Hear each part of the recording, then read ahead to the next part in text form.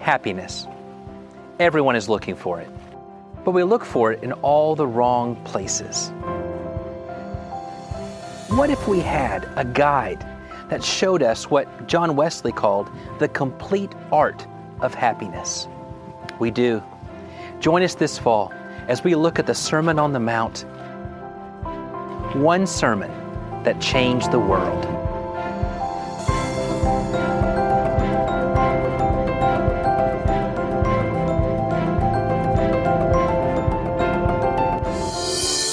We worry about our past.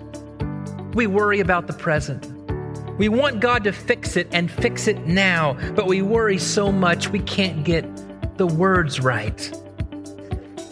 We worry about our future. It seems almost cliche for a preacher to give this advice, say a little prayer. But that's precisely what I want to say to you this morning. When we worry about the present, about our past, about our future, and we don't know what to say or how to say it, Jesus teaches us how to pray. He offers us words and he encourages us to say a little prayer. Are you ready for it? Give us, forgive us, deliver us. You're listening to Life on the West Side. Here's Nathan Guy.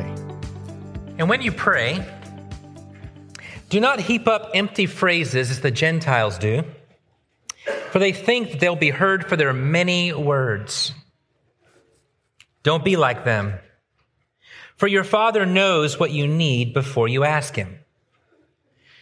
Pray then like this: Our Father in heaven, hallowed be your name. Your kingdom come, your will be done on earth, just as it is in heaven. Give us this day our daily bread, and forgive us our debts or sins, as we forgive our debtors or those who have sinned against us. And lead us not into temptation, but deliver us from evil.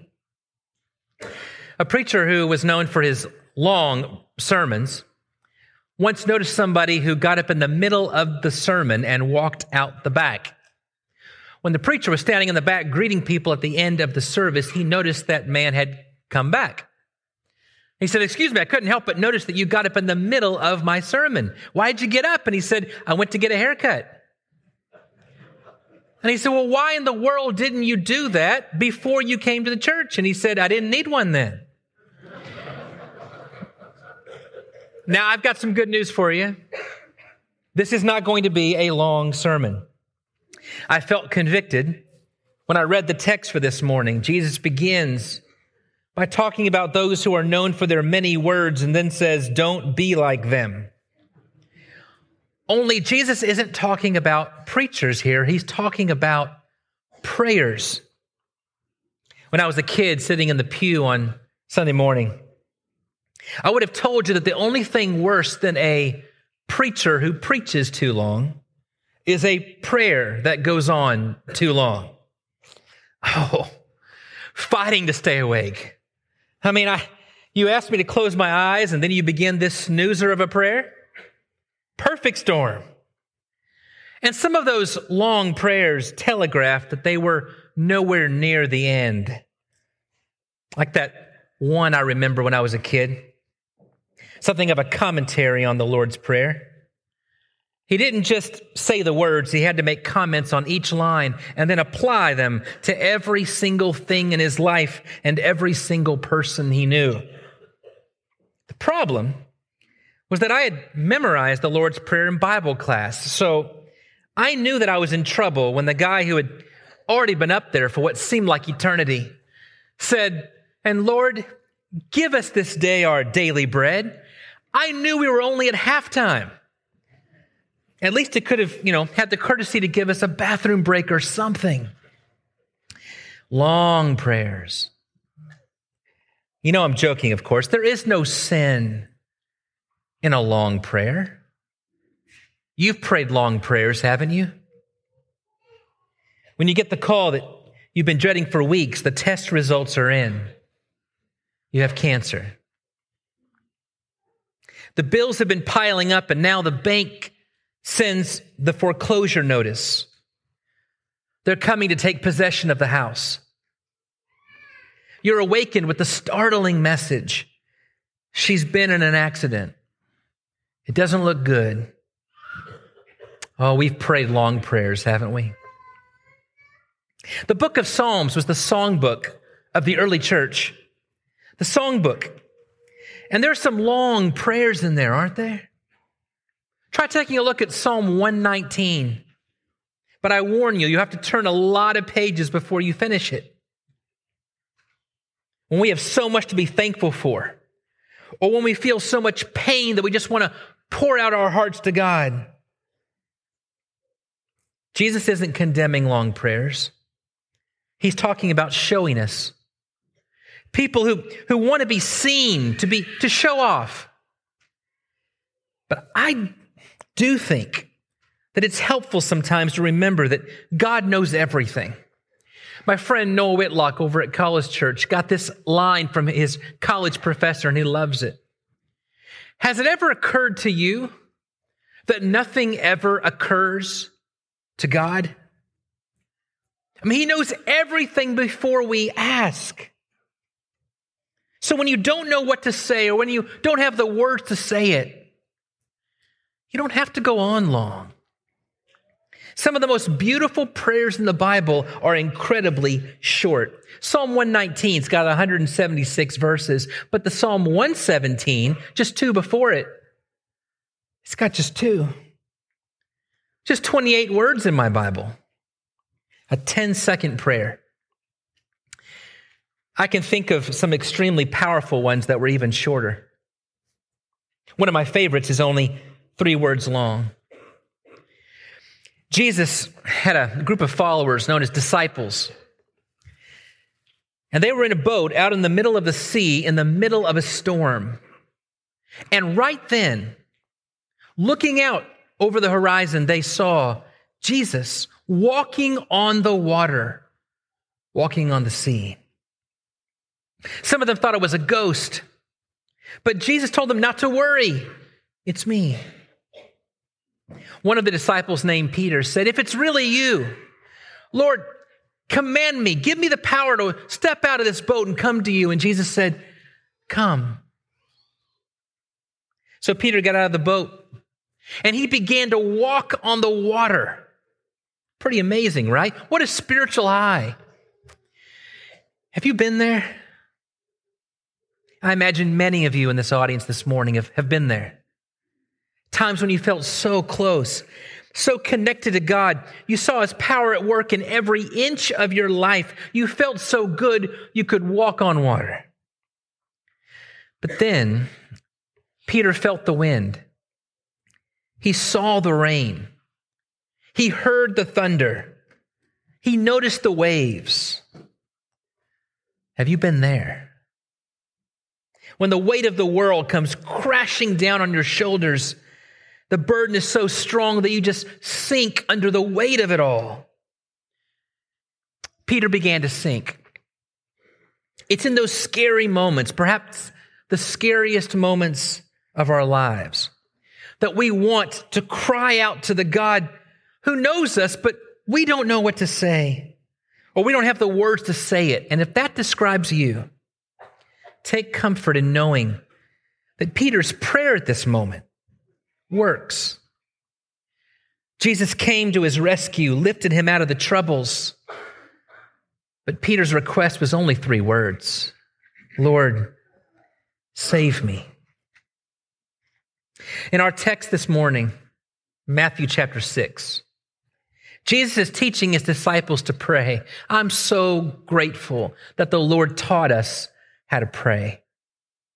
I've looked through my Bible and I don't see where Jesus was asked how to preach. He wanted them to preach. He sent His Spirit to empower them and guide them to preach, and He taught them truths that they would later preach. But the text never says the disciples came to Him and said, Lord, teach us how to preach. The text never says that He taught His disciples to sing. They did sing. They sang a hymn after the Lord's Supper. But in Luke 11, Luke's parallel account to our own text this morning, we find Jesus praying. His disciples are waiting for him to finish, and when he had finished, they reflected on what they just witnessed, and they said, Lord, teach us how to pray. It must be important. But it seems so hard sometimes, doesn't it? Especially when we don't know what to say or we don't know how to say it.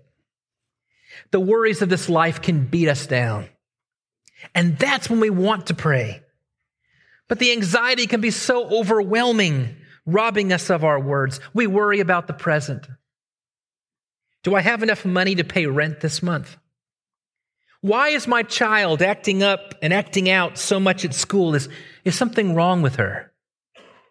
Why isn't my medicine working? Because I'm taking it regularly, but I still hurt.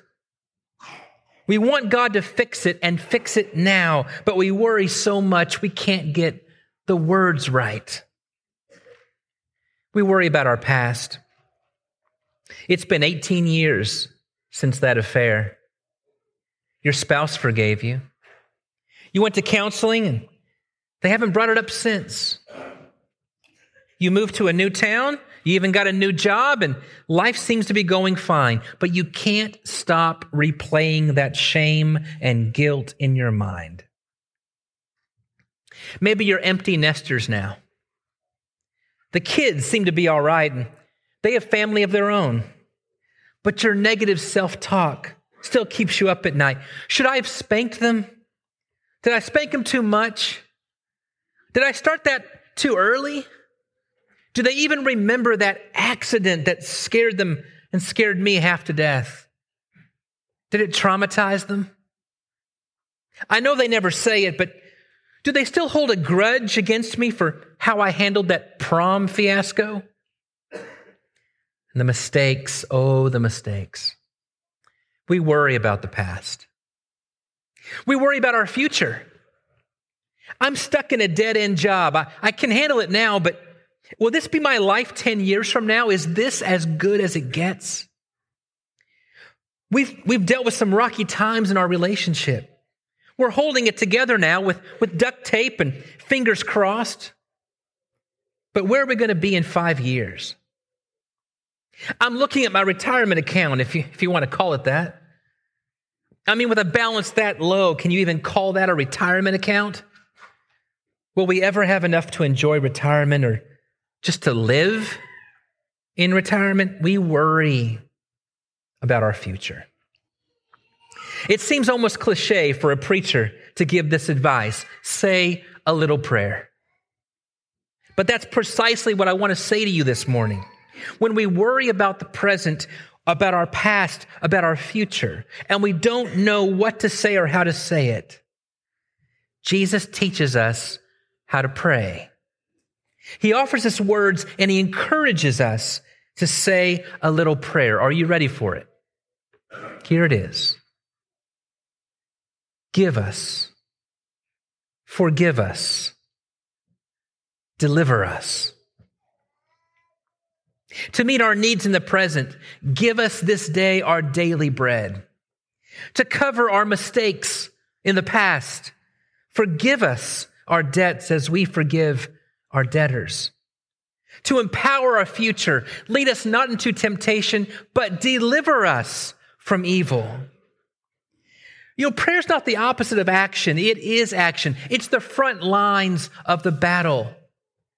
There's still hand-to-hand combat to do, still work to be done as the Spirit gives us power. Asking God to give us this day our daily bread means we don't go borrowing trouble by storing up for ourselves bread for tomorrow. Asking God to forgive us of our wrongs means we also have to go about forgiving others. Asking God to lead us and to deliver us means we follow his lead. We don't act like the boy hanging backwards off his father's shoulder as the dad walks away, the boy still reaching out for the thing the father is pulling him away from. I can see lots of reasons why Jesus' speech goes in this order in Matthew 6. Pray like this.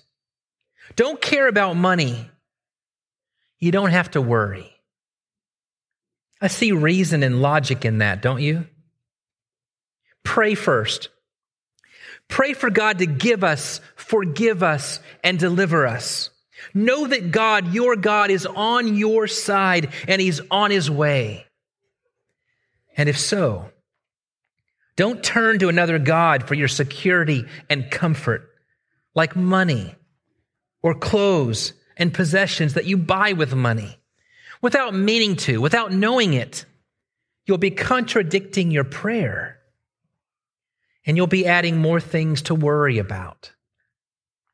It doesn't seem like it. We worry about money. We seem to never have enough. We worry about food. Will we have enough to feed our children? We worry about our clothes. Do I know the latest styles? Will I ever fit in? But it's all an illusion. The more money we have, the more we worry, because with ability comes opportunity and awareness. And once we buy the house next to the Joneses, we discover all the furniture, the cars, the boats, and the clothes that belong to the Joneses. And once we acquire those, then we learn about the second home and the 401k and the vacations to Cabo. More breeds more. And it's not always good. So remember our prayer. We're asking God to relieve us of our worries. Give us, forgive us, deliver us. We don't worry about food, for God gives us today our daily bread. We don't worry about money, for God forgives us of our debts. We don't worry about whether we can keep up with fashion and fortune or fame, for the Lord will deliver us from such addictions. You prayed, says God. You aren't turning to other gods, so don't worry. You're taken care of. I love that Jesus tells us all of that, but He doesn't begin with that. Look at this trick up His sleeve. Before telling us to pray, give us, forgive us, deliver us, He teaches us this prayer. Our Father who art in heaven, hallowed be your name. Your kingdom come, your will be done on earth as it is in heaven. The first lines aren't about you and me at all. They aren't about our stressors or our worries. They aren't about the children or the retirement account, the job or the journey. They're about God. A good God, a God who has plans to make everything right, and a confidence that He is who He says He is. Some of you may have learned an ending to this prayer. For thine is the kingdom and the power and the glory forever and ever. Amen. You won't find that in Matthew's gospel. That actually comes from the Old Testament. It's on the lips of David in 1 Chronicles chapter 29. Do you know why this concluding prayer of David was attached in church tradition to the Lord's Prayer? I think I know why. If thine is the kingdom, and we long for the kingdom to come in its fullness, then we really are asking for you, Father, for you to come. It's fitting, isn't it? That the prayer should begin and end, not with you and me, but with God to come. So maybe the whole prayer can be reduced to two words. Father, come. Come to think of it, that's very close to the final prayer that Paul uses in one of his letters. His two-word prayer is Maranatha, which means Lord, come. Or John's three-word prayer that almost ends the Bible. Come, Lord Jesus. And He will. He sees you in the storm. He knows your every need before you ask. If you're drowning in a sea of misery, rest assured He's on His way and He will save. But what about you? Just as he is on his way to you, he bids you to come to him.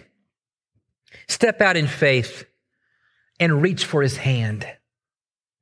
When you do, you'll find that he calms the waters. In his hands, you're not lost and tossed in the billowy waves. You're safe and able to drink deeply of the Spirit of peace.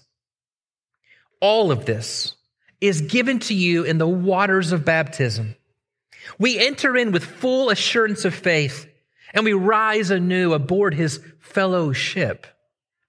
The Spirit and the bride say, "Come." Let the one who is thirsty come. Let the one who desires to take the water of life at no cost. So for all of us who love his appearing, I close this sermon with a prayer of anguish for all the pains that you're going through, a prayer of hope that God will accomplish his good pleasure and that you'll see it and rejoice, and a prayer of thanksgiving to a God who's already on his way to work it. Lord, come.